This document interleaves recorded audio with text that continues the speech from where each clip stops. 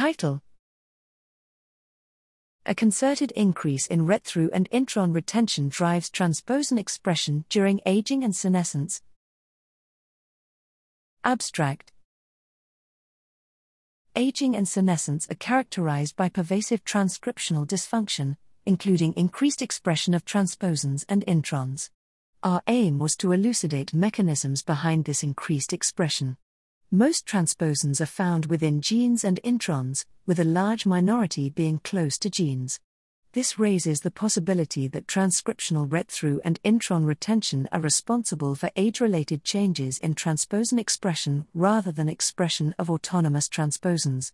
To test this, we compiled public RNA-seq datasets from aged human fibroblasts, replicative and drug-induced senescence in human cells, and RNA-seq from aging mice and senescent mouse cells.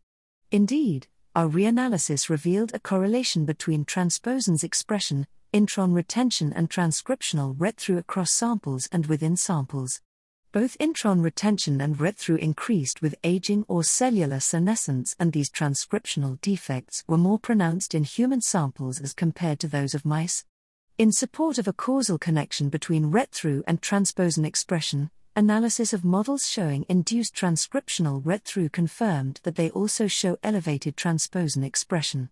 Taken together, our data shows that elevated transposon reads during aging seen in various RNA-seq dataset are concomitant with multiple transcriptional defects.